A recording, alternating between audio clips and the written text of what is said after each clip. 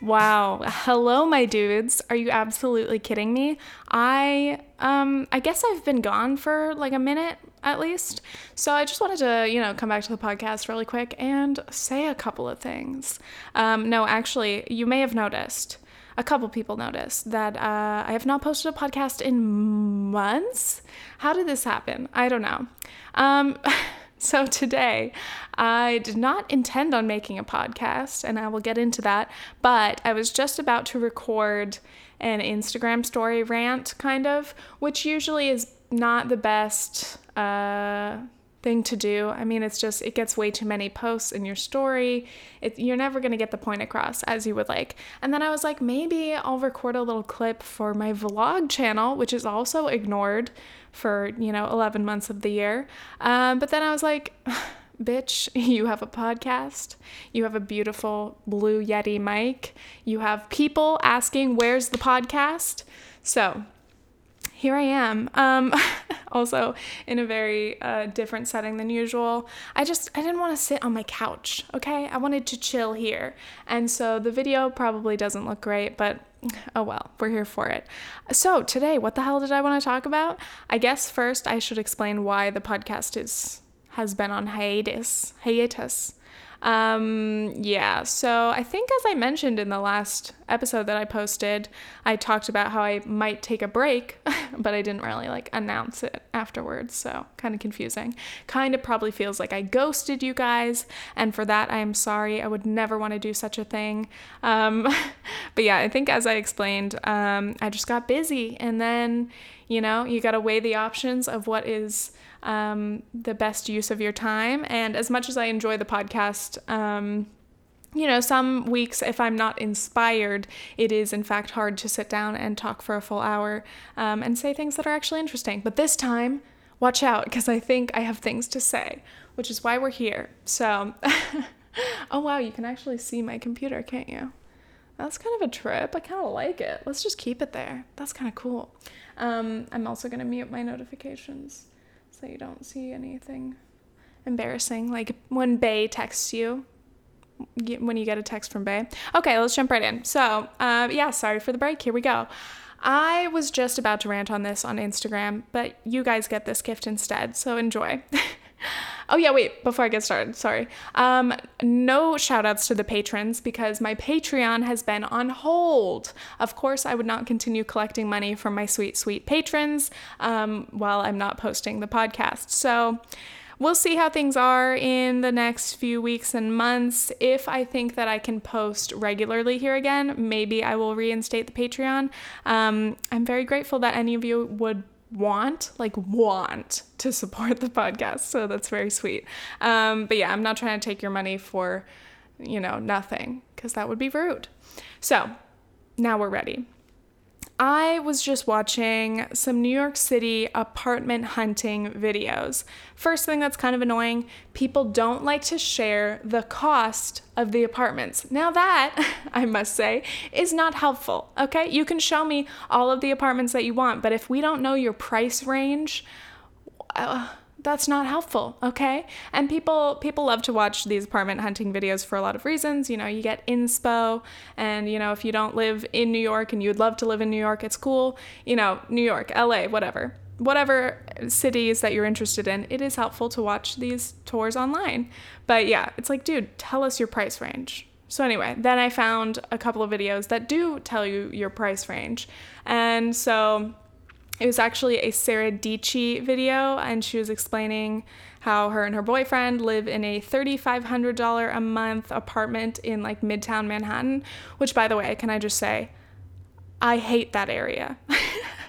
And we'll get into that. But I could not actually handle living in probably any of Manhattan just because I don't like crowds and busyness or the smell of piss, which is pretty much all over Manhattan. But that's just because we don't have a very good way of dealing with trash, okay? Anna Russett in her story or something, Instagram Live even maybe, mentioned how she loves how Chicago has alleys, unlike a city like New York. And I was like, oh my God, alleys. That's what's missing. You need a place to put the trash. That's not the sidewalk. So anyway, can you tell that it's my first ever New York City summer and I'm not adjusted to the stench? Yes, beautiful city. What can I say? But the smell of actual hot piss on the ground combined with rotting trash is just not that appealing to me. So anyway, I'm lucky to not have that really in my area, my neighborhood of Queens, but we'll get into it. So anyway, Sarah Dietschy was talking about how she loves that area. She does have a beautiful apartment. It has like wall-to-wall just windows overlooking the city, and right in Midtown is probably where a lot of people would love to be. I mean, people just generally really love Manhattan. But anyway, I was just thinking, because while I've been in New York, first of all, it hasn't really been by choice. It's not like I have always dreamt of living in New York. It's not like I really romanticized it. So I understand that my perspective is a little different than other people. Some people dream of living in New York, so the thought of actually moving here is like a dream come true, dare I say. For me, it was out of, necessity, kind of, to be able to continue living with my boyfriend, blah, blah, blah. So his whole stuff is dependent on visas, which means he has to stay in New York, whatever. Not going to get into that. But also I wanted to come here and finish my schooling, which I am doing, and that's nice. But anyway, the whole point is that I am not, in love necessarily with New York City. So I don't know. I'm happy to be living here while I am, but I do realize it's kind of ridiculous, and I'll get into it. So second point is that I am a student, I am a self-employed person, and I am trying to get my finances in order. So it's been a big goal of mine, specifically this year, to finally get my shit together. And I made a video back in March or April about all of my debt, and I gave you the numbers, baby, all right? Again, if you're not going to tell rent, you better tell me exactly how much debt you're in, okay? Because people love talking about things that are deeply personal and uncomfortable, such as financial figures. Anyway, I explained how much credit card debt that I've gotten myself into for a variety of reasons over the past few years, and also my student loans. And it is my goal to pay off my credit card as fast as possible. Credit cards. I have multiple. Because obviously that's a waste of money. All of the interest that I pay across my credit cards every month is stupid, and I would like to stop paying that as soon as possible so that my money can go from credit card payments to extra student loan payments, and eventually I will pay off all of the debt. That'd be great, right? And then I can actually save, and period. I can save. Anyway, I've been watching a lot of financial content in the past, probably over a year, but specifically more recently. So I'm trying to stay focused on my financial goals. And I just want to talk about how difficult it is to be, I guess, budget conscious, especially in a city like New York. Again, it's not just New York, LA is probably similar, San Francisco, any expensive place, especially major cities, they're just expensive. So right off the bat, you're paying more just for rent and everything else. But also I think there is a social, cultural element to it. And so in New York City, a lot of people are like, oh, to really enjoy New York, you got to spend some money. You got to do the luxury things. You've got to go to the best restaurants. You've got to go to the best clubs, bars, rooftops. You've got to be able to experience the city, and that costs money. And I get that. So to be a budget conscious person in this city, you'd think would be kind of stressful for me, but I'm not involved in any of that. Like, I really don't like socialize with other people. I spend most of my time with Nathan, and we both are trying to be budget conscious, so that's good. The most we ball out on is like Chipotle every weekend, or we go to the movies pretty often and we buy, ices, but that's the extent of our, treating ourselves.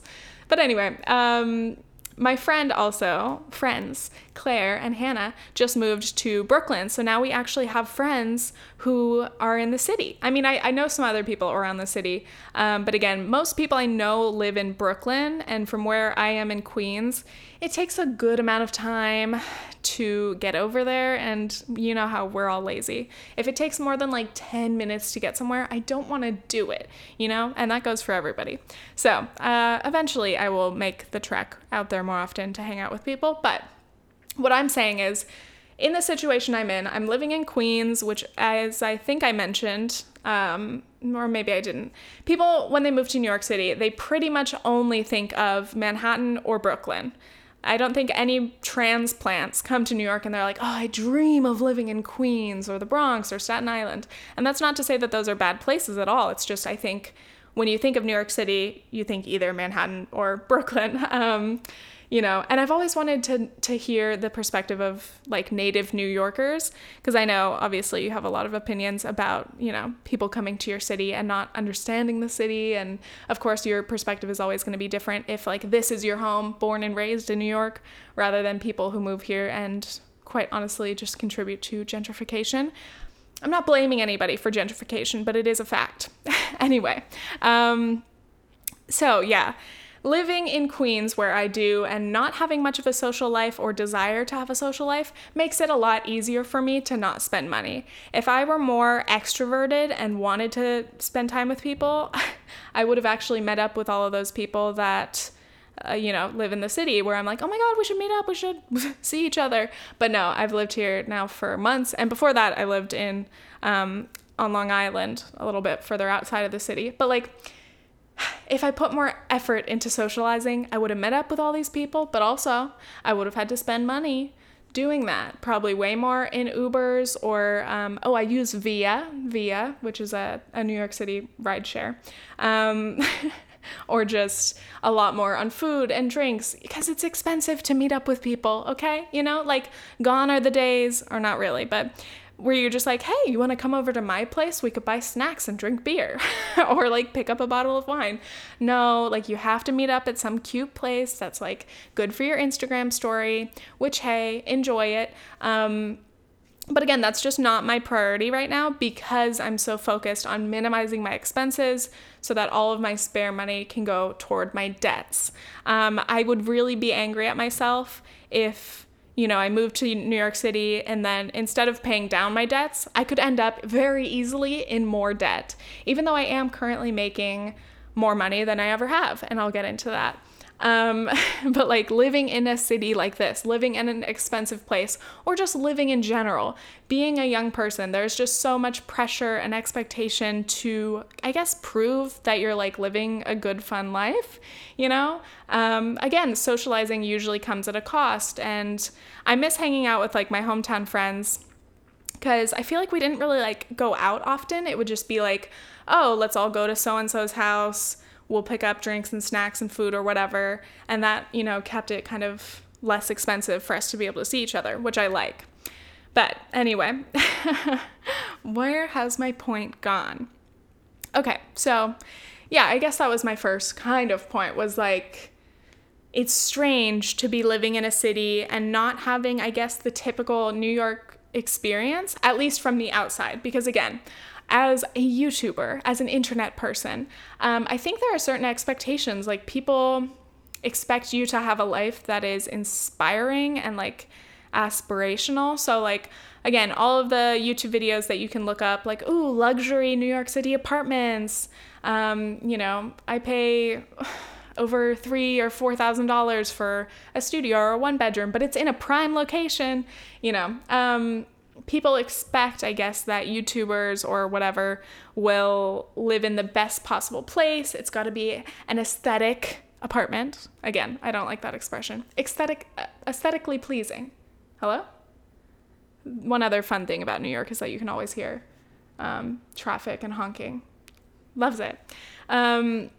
Yeah, I feel like from the New York City YouTubers that I've seen, or LA, this applies to, again, every major city, they live in the best, trendiest areas. I was watching this video once of yeah, a couple of YouTubers visiting New York, and they were talking about how, like, you have to live on Manhattan because even, did I say on Manhattan? Whatever. You have to live in Manhattan because even Brooklyn is like way too far away, and like it's like so far away from everything. And it's like, I think they don't realize how privileged they are and how so out of touch they sound when they say things like that.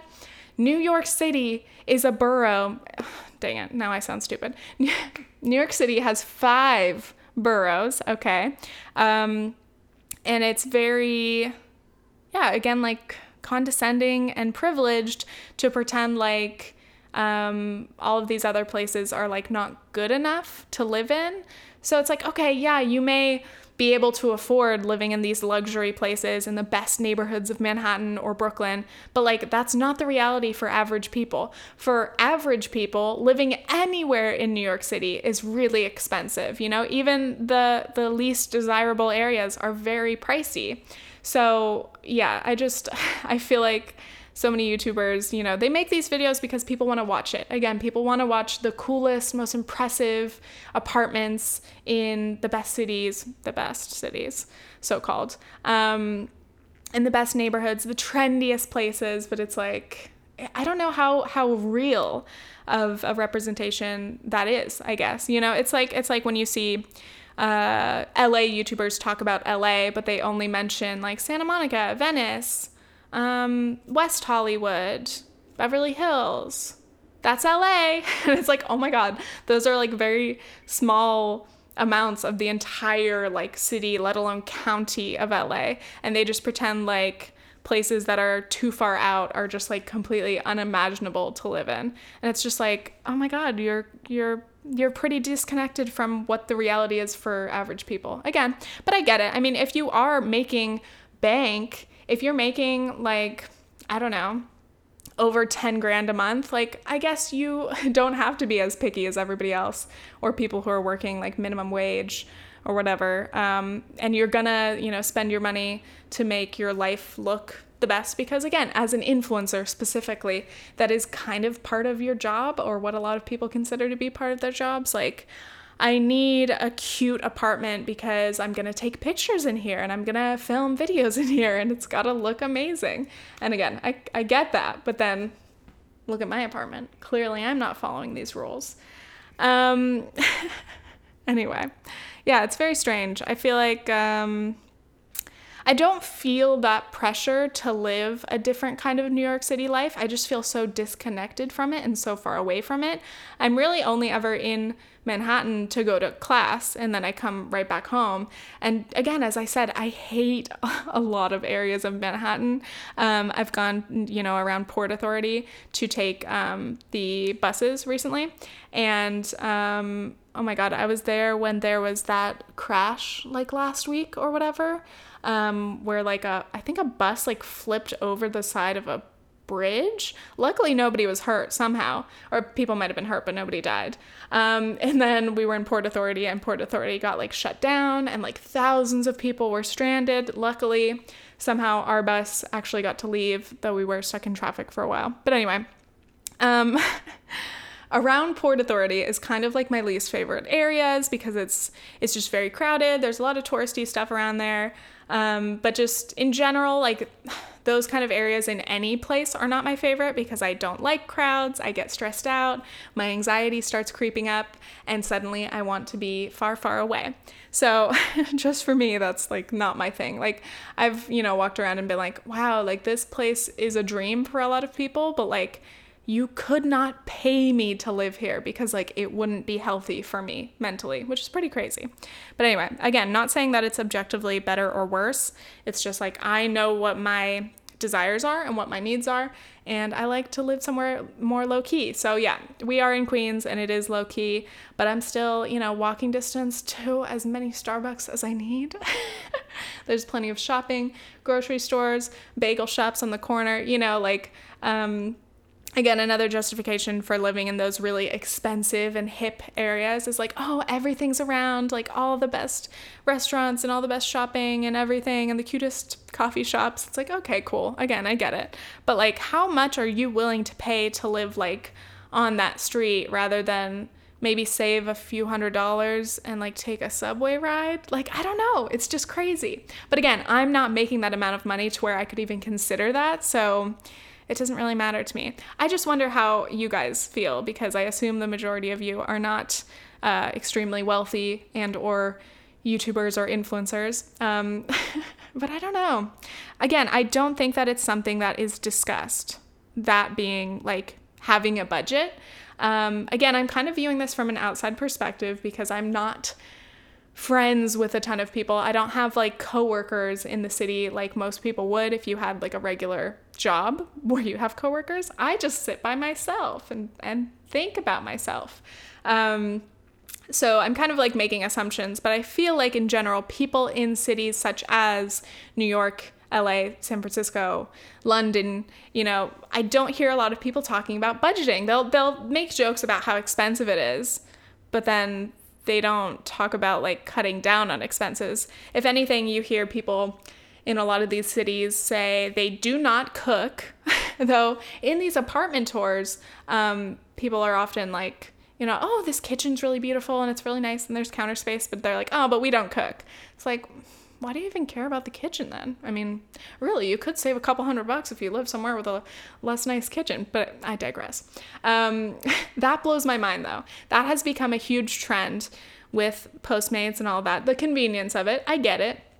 But the cost of Postmating so many meals is astronomical. I just could not understand. I mean, again, this is coming from somebody who now I track every single transaction in my budget. I put it in the EveryDollar app, and then I have a fucking spreadsheet at the end of the month where I put all my categorical totals. So like, I really am paying attention to every thing that I spend. So like, maybe I'm just a little bit more aware of it because I'm putting in that time to do that.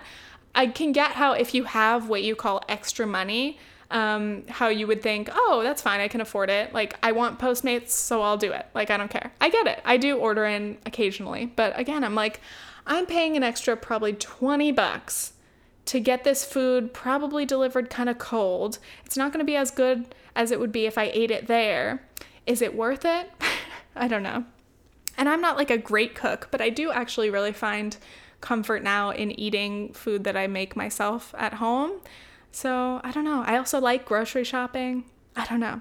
Anyway, all of this is to say I don't really feel like I'm getting that genuine or that stereotypical expensive luxury partying glamorous like New York City experience. But anyway, I don't mind. It's so interesting to me. So specifically, I know that a lot of my followers, maybe a majority, like the number one city of my followers, I think is New York City. Sorry, just awakening my computer.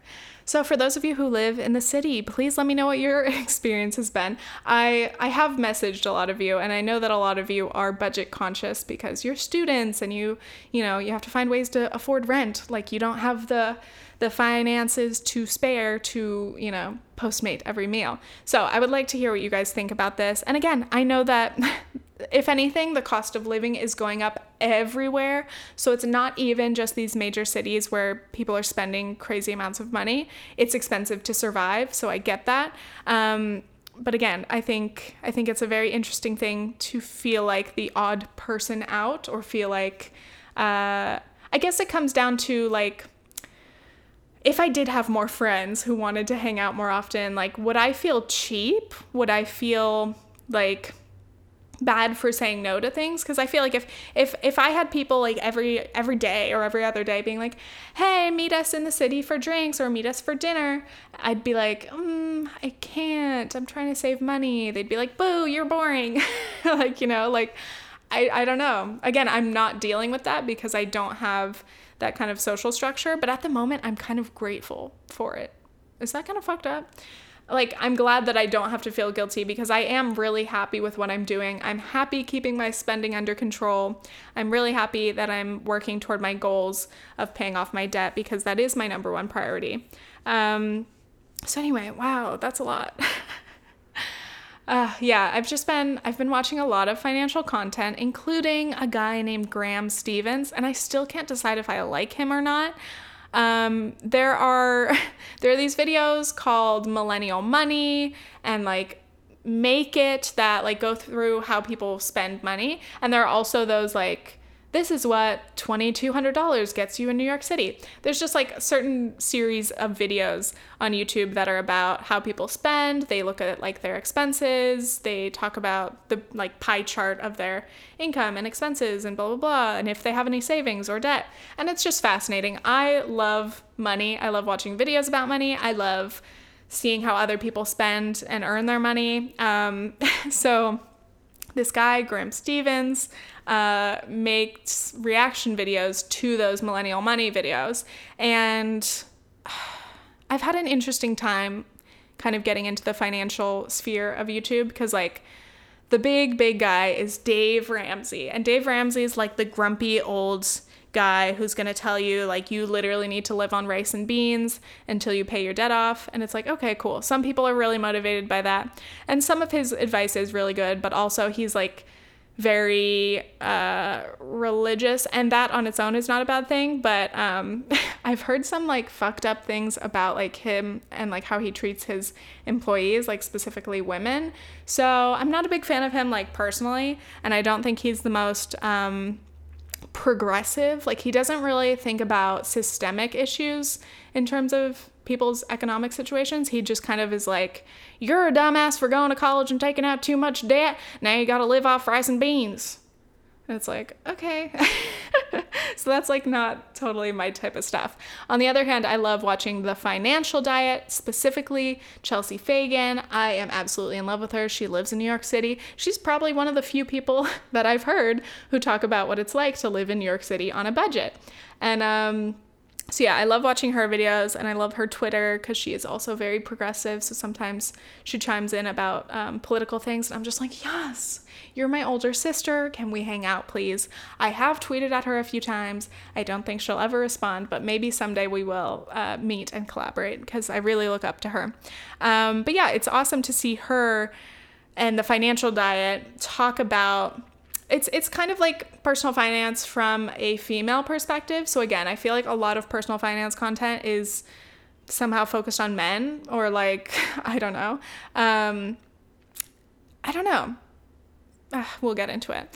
But so it comes kind of from a female perspective. Like I think their entire team and like most of their writers are female because again, they're trying to lift up women. But they are pretty intersectional, which is great. And Chelsea and The Financial Diet, their videos and their articles, they do address a lot of systemic issues. And they're not the type of people who are going to tell you you're stupid for buying iced coffee and avocado toast, like many more conservative men in finance will tell you. Or even Suze Orman, I think, has said that recently. So it's like, shut the fuck up. We want our coffee, okay, bitch? Aggressive. So anyway, recommend The Financial Diet. Check them out.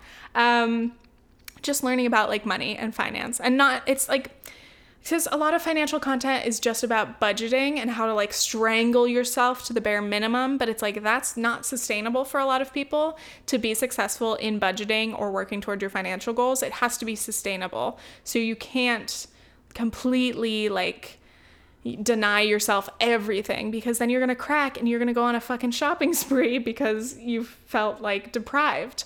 So anyway, on that note though, this Graham Stephan, whatever. This guy straight up in all of his videos has this coffee and he's like, this is my 20-cent iced coffee. Of course he sounds like that. This is my 20-cent iced coffee. I'm going to teach you how to make it. And he finally did. He made a video about his 20-cent iced coffee. He's like, why would you ever go to Starbucks? Every $5 you spend at Starbucks, you could invest that and it'll be worth fucking, I don't know, $100 in 30 years. I don't know. He is a very cheap person, but he's also a millionaire and he's young, whatever. He started in real estate. I don't know. Why am I watching this guy? On one hand, I feel like I could learn some good things from him, but also I'm kind of like annoyed by some of the things that he says. So anyway, yeah, he's the type of person who's like, going to Starbucks is making you broke. And it's like, okay, kind of. But I guess his meaning or his point behind that is like, yeah, every time you spend $5 at Starbucks and then you say you don't have any money to save, I guess that's a lie. Uh-oh, the recording stopped. Let's restart it. Hello? Cool, it's back. So it's like, okay, yeah, if I spend $75 a month on Starbucks, I could cut that out and then I would have $75 at least to put toward my savings or investments. So yeah, I guess that's true. He also makes jokes about avocado toast, and I'm just so tired of this fucking joke that millennials are struggling with money because of avocado toast and iced coffee. Bitch, I'm over it. He does recognize in his videos, he's like, student loan debt will set you back. But his advice is, don't go to college, it's a waste of money, avoid all that debt, and just basically do what I did, you know, be a real estate agent or get started on Amazon, like e-commerce. I don't know. He shares all these stories of like, I'm 16 and I make $10,000 a month on Amazon. I don't know. Okay, do what you want. But I don't know. Yeah, I've been watching a bunch of his videos, and again, it's kind of frustrating me because this whole time I've been like, do I even like this guy? Do I enjoy his content, or am I kind of hate watching it? Because it's not like he's wrong, but I just hate these like super, I don't know how he is politically, but I mean like financially conservative leaning, like I'm going to spend nothing and I'm going to think of every spare dollar as an investment opportunity, though financially that is pretty good advice. And I would definitely recommend that people do lower their standard of living so that they have extra money to pay down debt or save, because I think that is something that millennials are struggling with. Again, not just millennials, but say you are a new college graduate and you move to a big city, you do feel that pressure to live a life that's impressive. You know, when you're like, oh, I got a job, you want people to be proud of you and impressed. Oh, I live in the city. Oh, that's awesome. Like, I have this cool apartment. Awesome. But then like you look at your budget and you're actually like putting yourself in debt every month just to try to keep up like this image. And yeah, I don't think that's a good thing, especially if you have student loan debt, you know, but that's kind of off topic. Anyway, been thinking a lot about money. So here's my other point.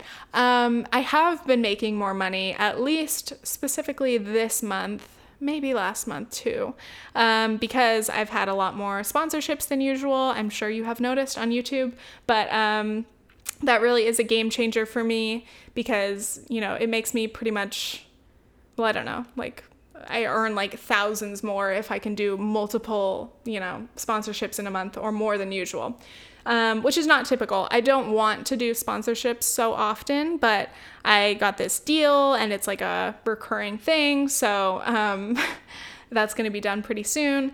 But I've just been very busy trying to keep up with those deadlines because obviously every time you have a brand deal, like you have to submit the video for approval a couple days earlier and then you get the go ahead to upload it or let it go public.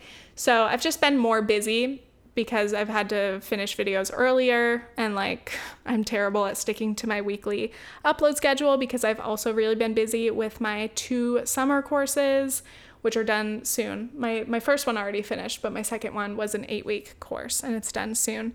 But yeah, I've been very busy, which again is why I have not been able to do the podcast because I feel like I've been like perpetually behind and I hate that feeling. I feel like I'm late like all the time. Like I'm just rushing.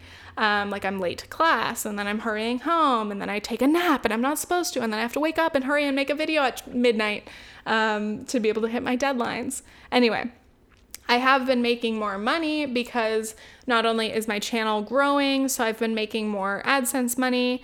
I think, well, I already know, this month, July, is my top AdSense month ever. And I'm so excited about that. I'm really excited because it's only halfway through the month right now. So I have the rest of the half of the month to continue earning money. It's blowing my mind. I always have to remind myself to pay my quarterly taxes. So it's kind of hard to like look at my earnings, but then I'm like, oh no, that's before tax. Shit.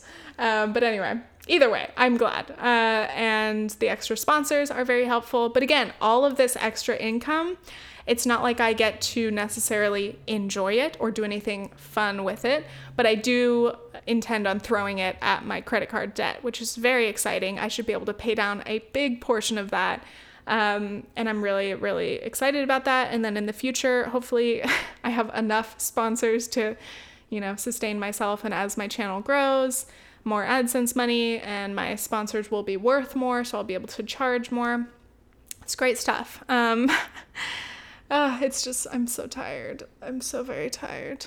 Anyway, yeah, that's one point is like, it's hard to resist when you get any amount of money. Let's say you get a promotion at your job or you get a new job that pays you a lot more. It's so tempting to be like, holy shit, I can afford, like an apartment that's like $500 more. Like, should I move somewhere? Like, ooh, should I go shopping? I want all these new clothes. It's really, really tempting to upgrade your lifestyle to meet your new salary, but that's not a good financial move. So it's like the really challenging thing, especially again in a city or a place where there's a lot of temptation to spend. It's smarter to keep your standard of living at like a very low kind of constant place, where you're comfortable. Yeah, you're lucky if you can be comfortable on a lower, budget, and then use any extra money. And as you continue to make more money, don't even think about it. Either it goes towards your debt and that's a good use of your extra money, or it goes in your savings. And again, you don't think about it because then you're not sad and thinking, oh, I want to go shopping or I want to spend $1,000 on Postmates. Some of these budget videos, people spend literally $1,000 or $1,500 a month on Postmates. Again, I'm like, get your coffee, babe. Get your occasional avocado toast at brunch. Why not? But like, don't spend $1,500 a month on Postmates. Like, try to spend $1,500 a month on groceries. You won't be able to do it, especially if you're not cooking. They just all probably get wasted. But anyway, yeah, just been thinking about money. So anyway, hey, sirens, what's up? What's up, you guys? Yeah, I miss you guys. I do. I miss chatting like this. But yeah, I've been busy, and then I'm planning a road trip with my sister. So I'm going to be leaving soon, and I'm going to. Are you kidding me? The card is full again? All right, great. I'm gonna take a break because it's been 37 whole minutes, and then we'll get back. And you know what I want to talk about? Politics, baby. That's this podcast is going to be 2 hours long. In case you don't like politics, I'm giving you a fair warning, but it's going to be fun. So stay tuned, and we're going to get real political on you, okay? Here we go.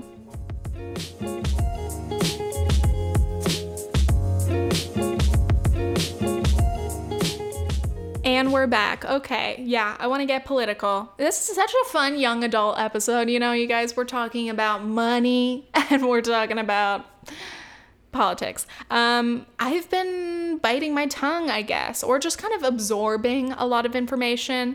As you guys may or may not know, you probably should know, I'm a big Bernie Sanders supporter, okay? And I will explain everything.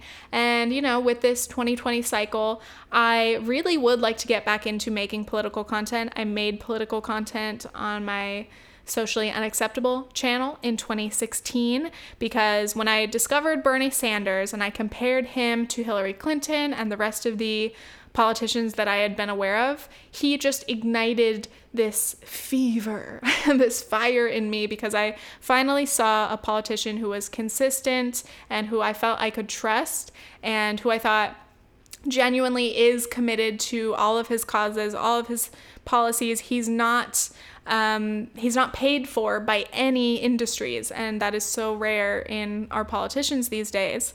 So yeah, for a multitude of reasons, I did support Bernie Sanders, and I still do, and I have supported him since I heard of him. But yeah, the 2020 race is a damn mess. We have so many candidates, and on one hand, that's kind of a good thing, but also I think there's a lot of misleading information out there, and of course that comes just with like the mainstream media, but also with, I don't know, like most people do not pay as much attention to politics as I do, and I understand that. And I'm not trying to say like I'm more politically aware. No, like it's just one of my interests. Like I enjoy watching political commentary videos every day. So I do stay up to date, and I watch a lot of independent media, not corporate media. So the information that you get is different. When you're only watching corporate media, there's just a different narrative. And the truth is that corporations, corporate media, you know, CNN, MSNBC. Wow, I'm presenting myself in the best way. Fox, all of them are corporate media, and all of them have interests other than just telling the cold, plain, fair truth because of who owns them. And this is not a conspiracy, it's a fact.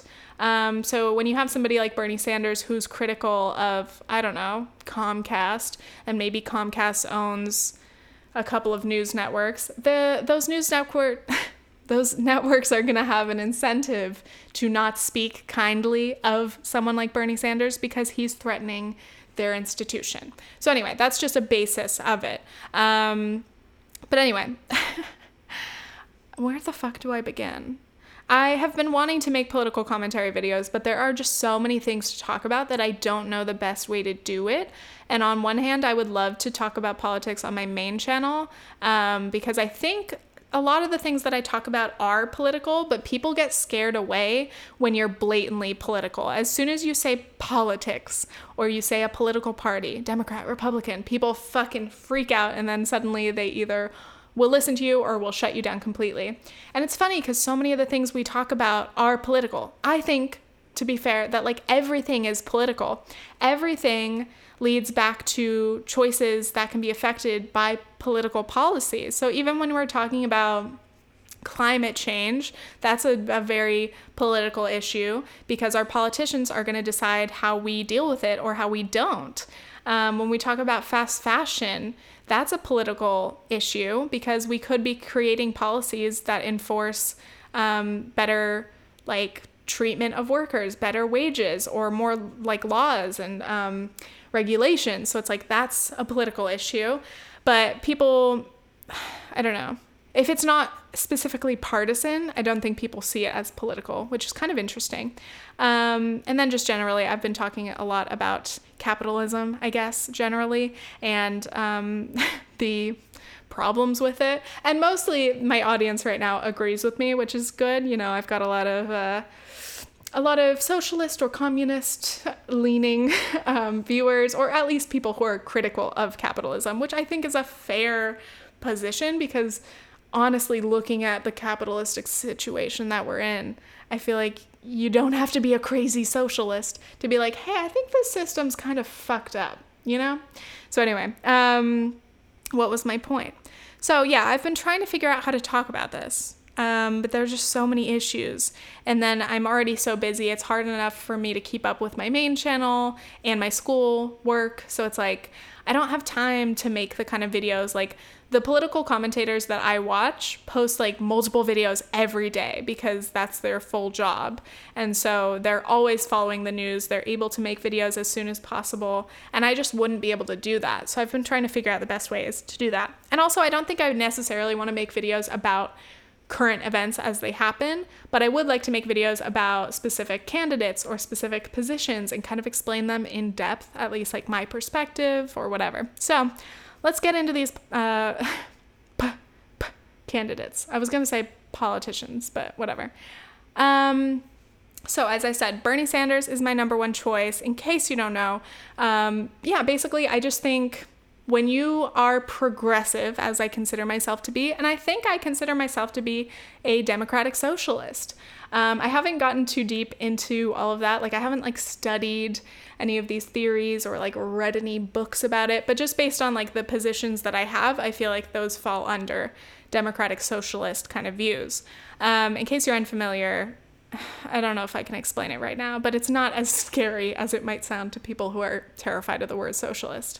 Anyway, when you are leftist, as I am, I think when you look at the 2020 candidates, it's pretty clear that Bernie is the furthest left and also the most consistent. And a lot of people are concerned about electability, who can beat Trump. And I really think that Bernie does have one of the best chances of beating Trump. I don't want to make any predictions for 2020 because I do not believe that polling is necessarily accurate. And I think that freak things can happen outside of, what we are able to predict. And so I'm not going to say for certain, any Democrat's going to beat Trump because obviously Trump's an idiot and nobody supports him anymore, because that's not true. It would be super ignorant of me to think that. I think no matter who the nominee is, it's going to be a hard battle to be able to not win over Trump voters, but to win over independents and to win over, to get the Democratic vote turnout way up, because I think in 2016, there just wasn't a high enough turnout to be able to defeat Trump.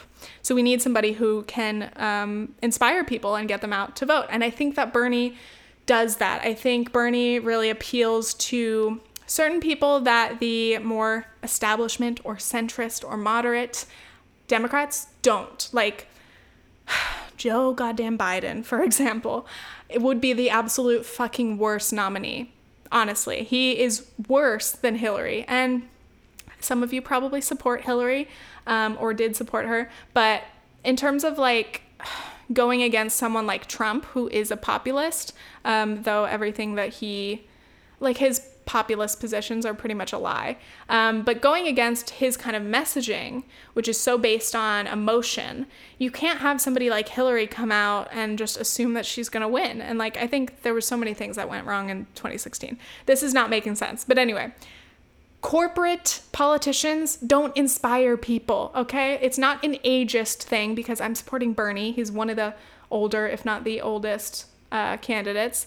It's not about age. It's about, I guess, the freshness of your policies, but also your commitment to those policies. Because again, we're seeing a lot of Bernie's ideas now considered mainstream, when in 2016 they were considered extremist, pie in the sky, Medicare for all, free college, $15 minimum wage, to name a few, are now mainstream. Now the majority of the 2020 Democratic candidates are supporting those things. But here's the difference. You can go back and see Bernie talking about these exact issues literally 30 years ago. And you've got politicians who suddenly now, maybe in the last year or two, have come around to support or voice their support for these positions. But you can't necessarily believe that they will fight for those positions, because there's a big difference between saying, I support Medicare for all, that sounds like a good idea, and someone like Bernie. I think Bernie's the only one who's been this devoted for Medicare for all, who says, we're not going for anything less than Medicare for all. When you have somebody who says, I'm interested in Medicare for all, I'm open to that, but I'm also open to keeping private insurance. Nope. That means they do not support universal health care. That means they are considering keeping private insurance, which only exists to give profits to insurance industries. Why would we keep that around? There's no reason to keep insurance industries open. If we have Medicare for all, it would cost less. We would have better health outcomes. That's a whole other issue. I want to make a whole video dedicated to Medicare for all. I'm just scrambling. So anyway, for all these reasons, Bernie is the man. There's no question. He is my number one, 100%.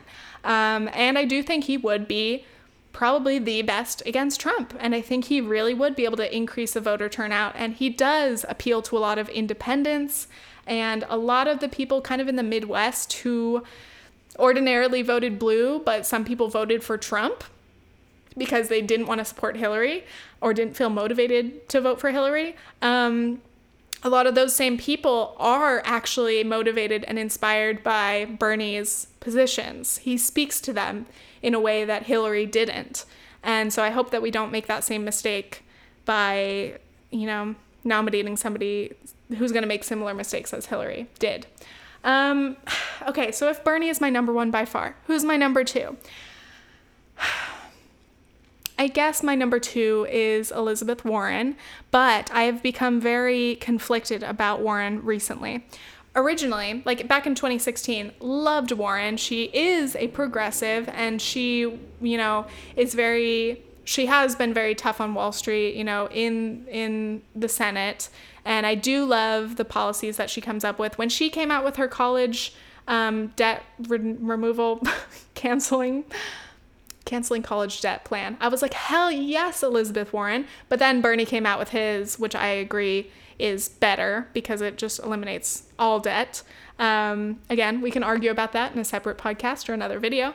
But there's no doubt that Elizabeth Warren is very smart and she writes great policy. But I don't think that her against Trump would be as strong. I would really, really doubt her ability to be able to beat Trump. And again, I like her. She's my second choice. But the distance between Bernie and her, there's like no question. Like, she is so far, far away. And all of the other candidates are even further away. I just don't think there's anybody who really compares to Bernie.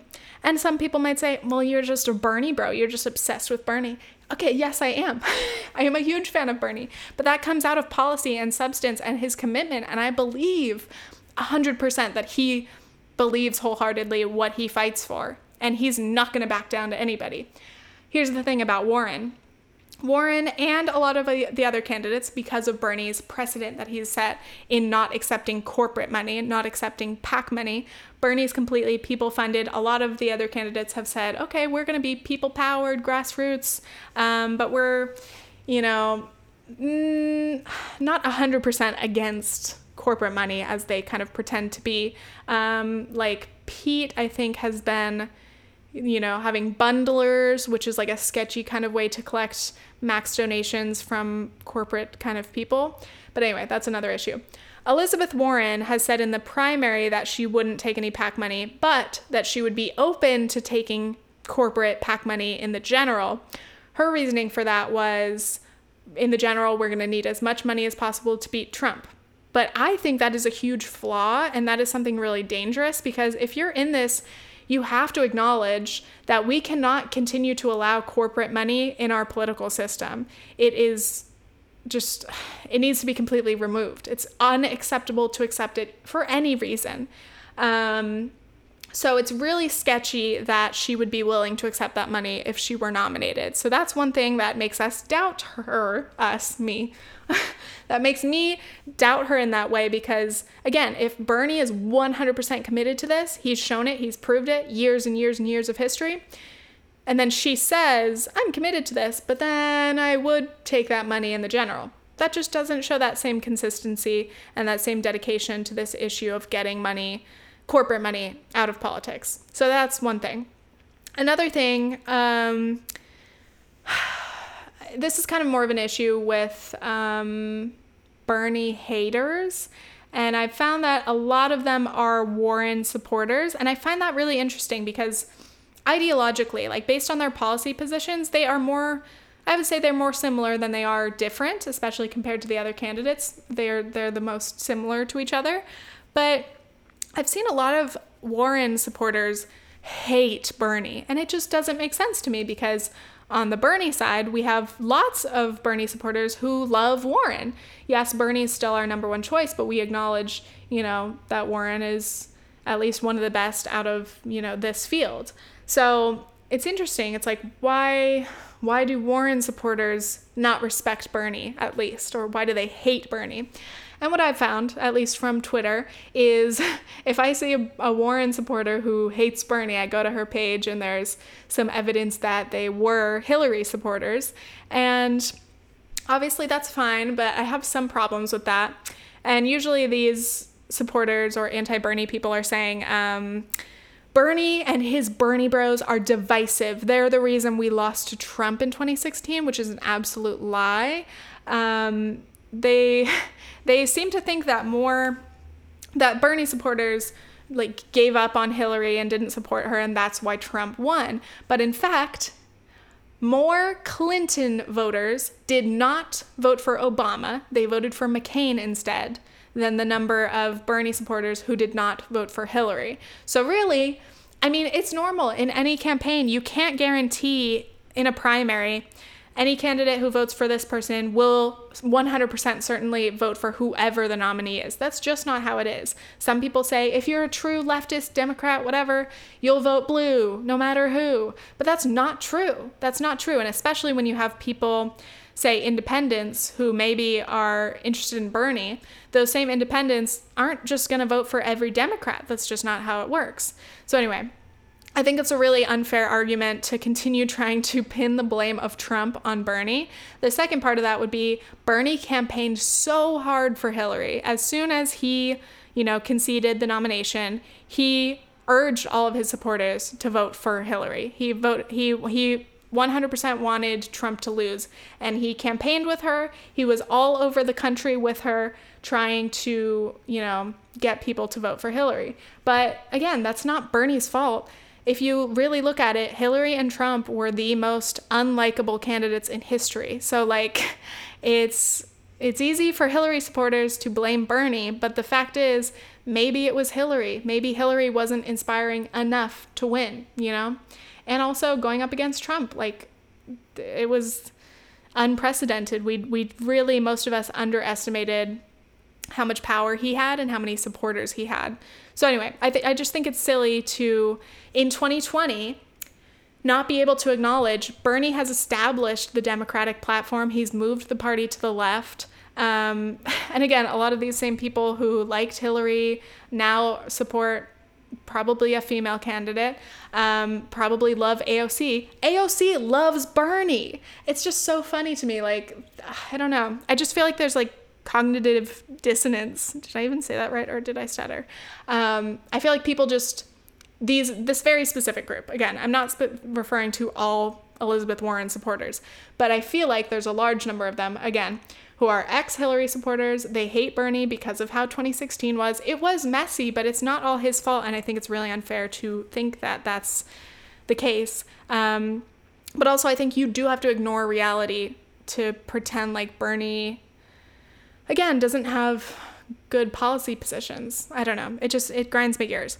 But here's another thing that is probably somewhat controversial to voice, is that I think, as I saw with Hillary, there's a number of female voters, and even men too, I think, who just so badly want to elect a female president.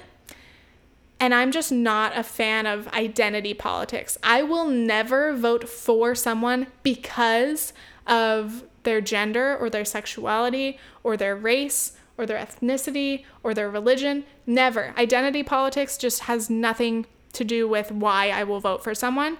Of course, it can be very beneficial, and I love to support someone based on policy and history and their consistency.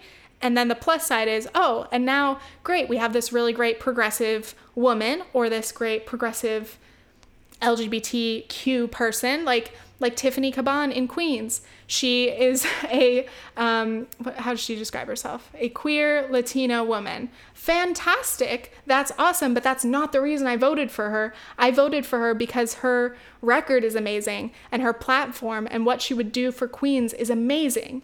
That, first and foremost, is the most important thing.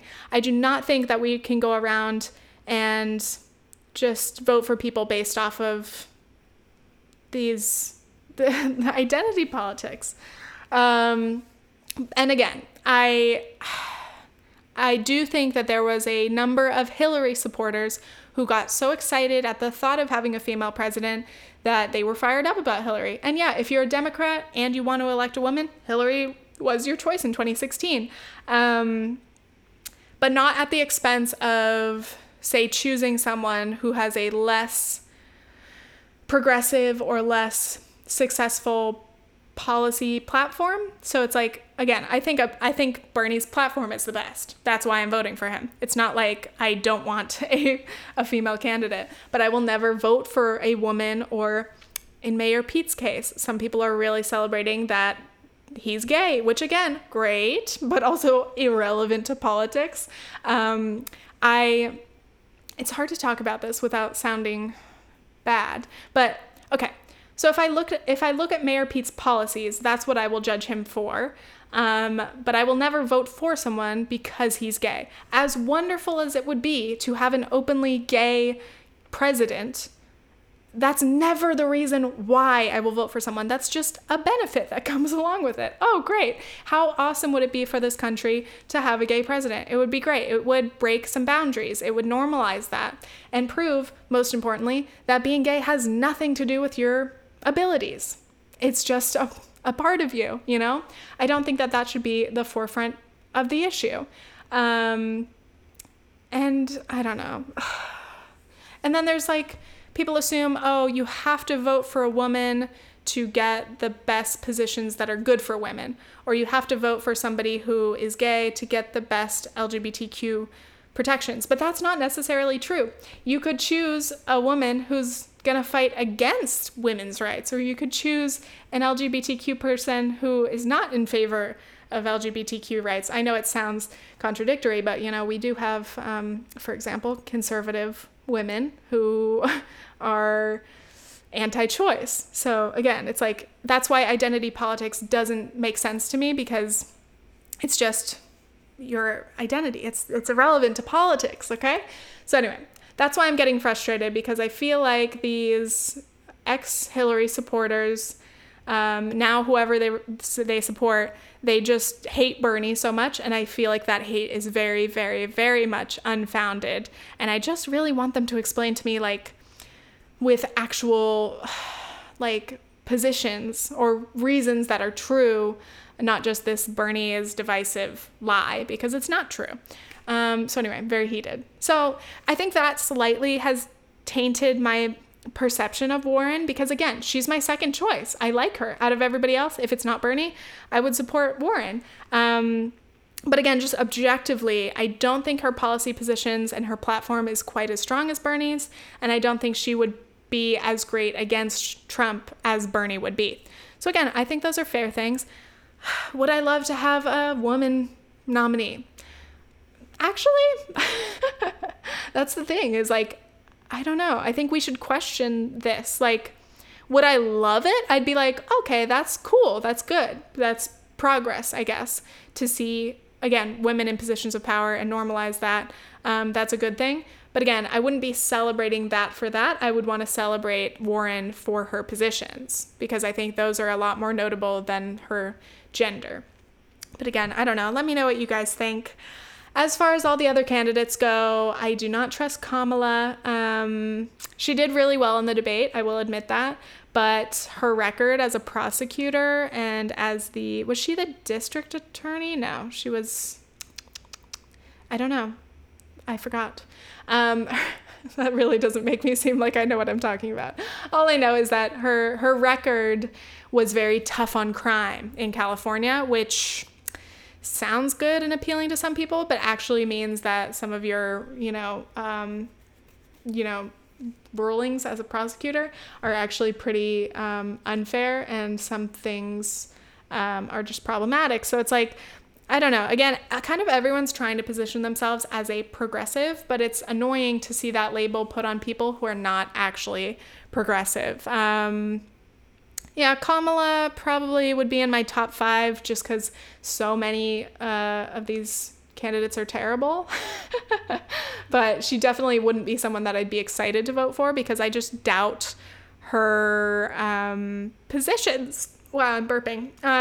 Again, like, what makes me trust a candidate is their fundraising. I want to see a history and consistency of people-powered, no corporate money, no PACs.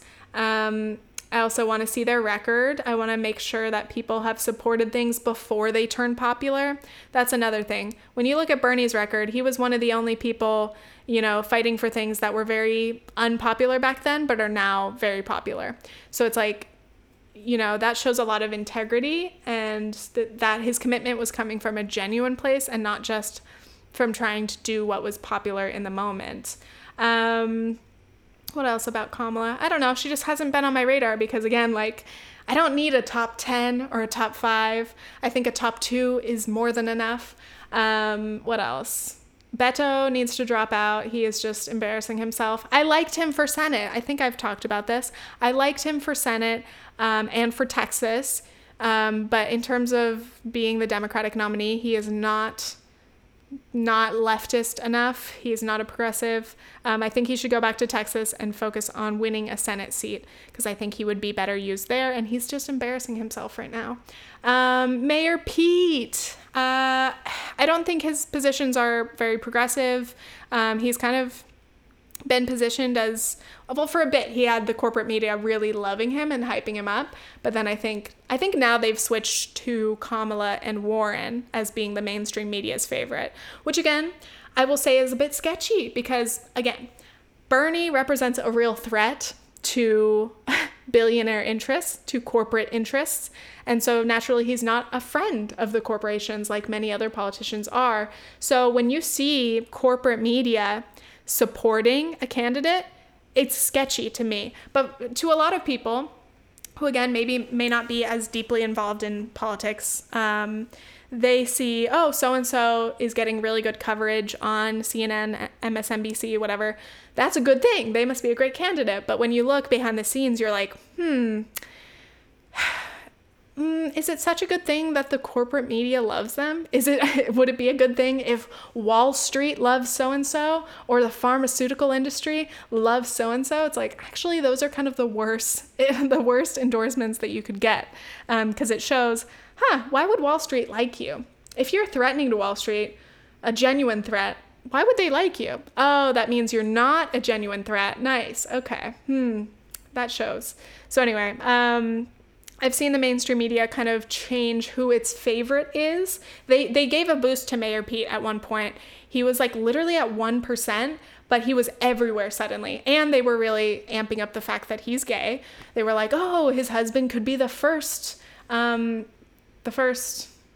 do you call it? Not the first lady. The first gentleman? Is that what it'd be called? He could be the first gentleman.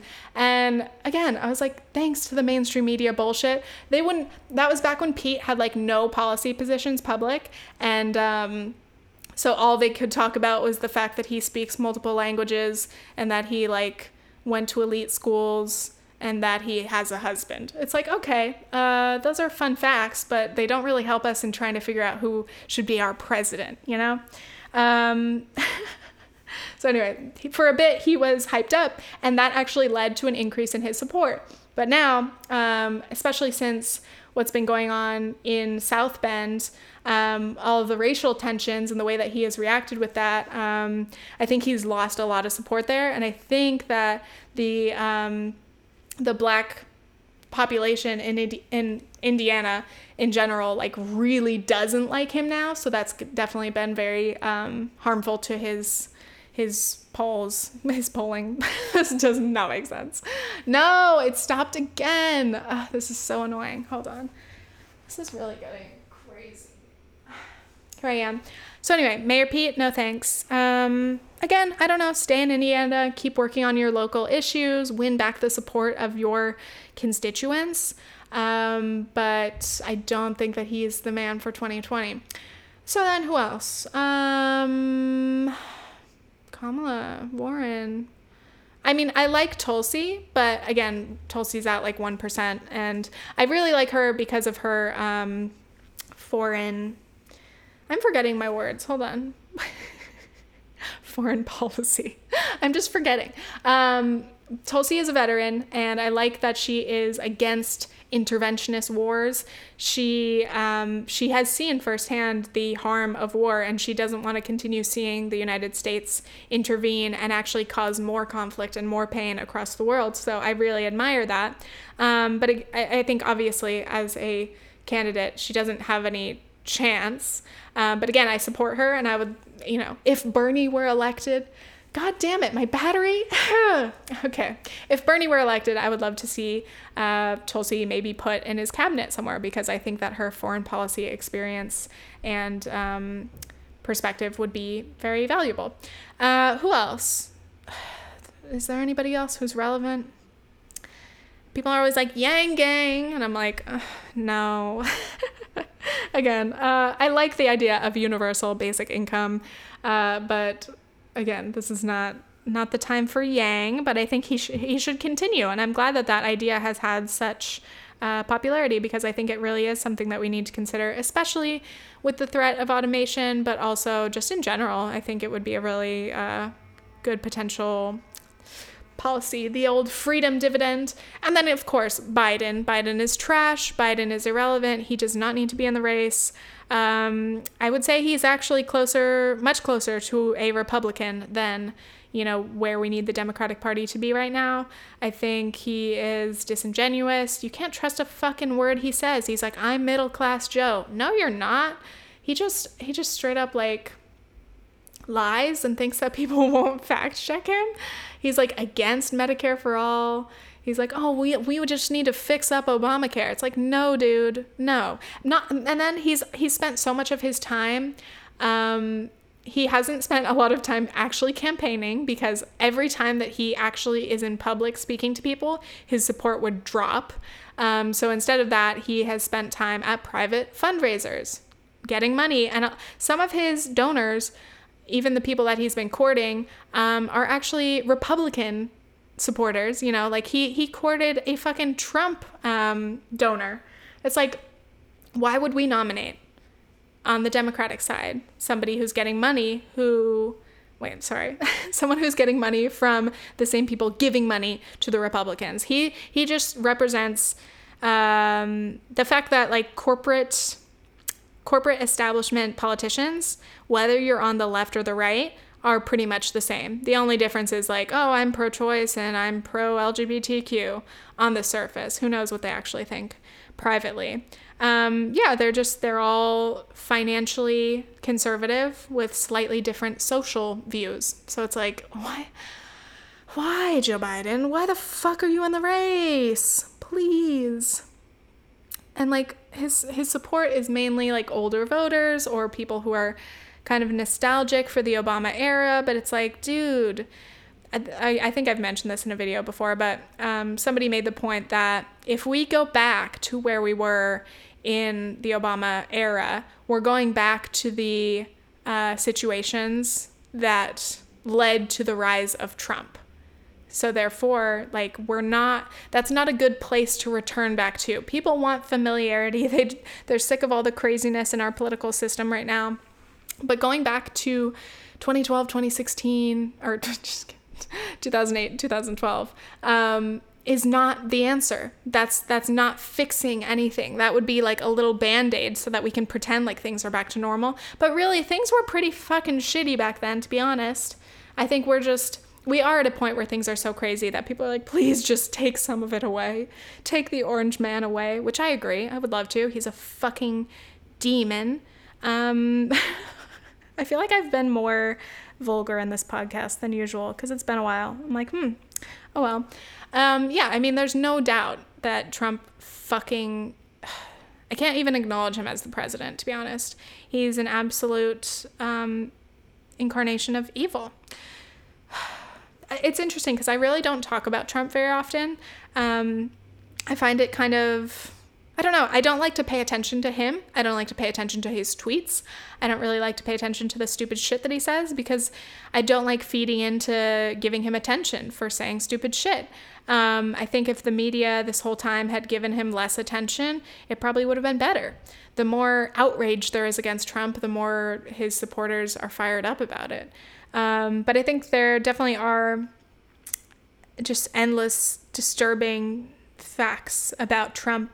And, God, I can't even get into it. It's like, I truly cannot believe that the reality that this is, our situation, the fact that he literally is the president.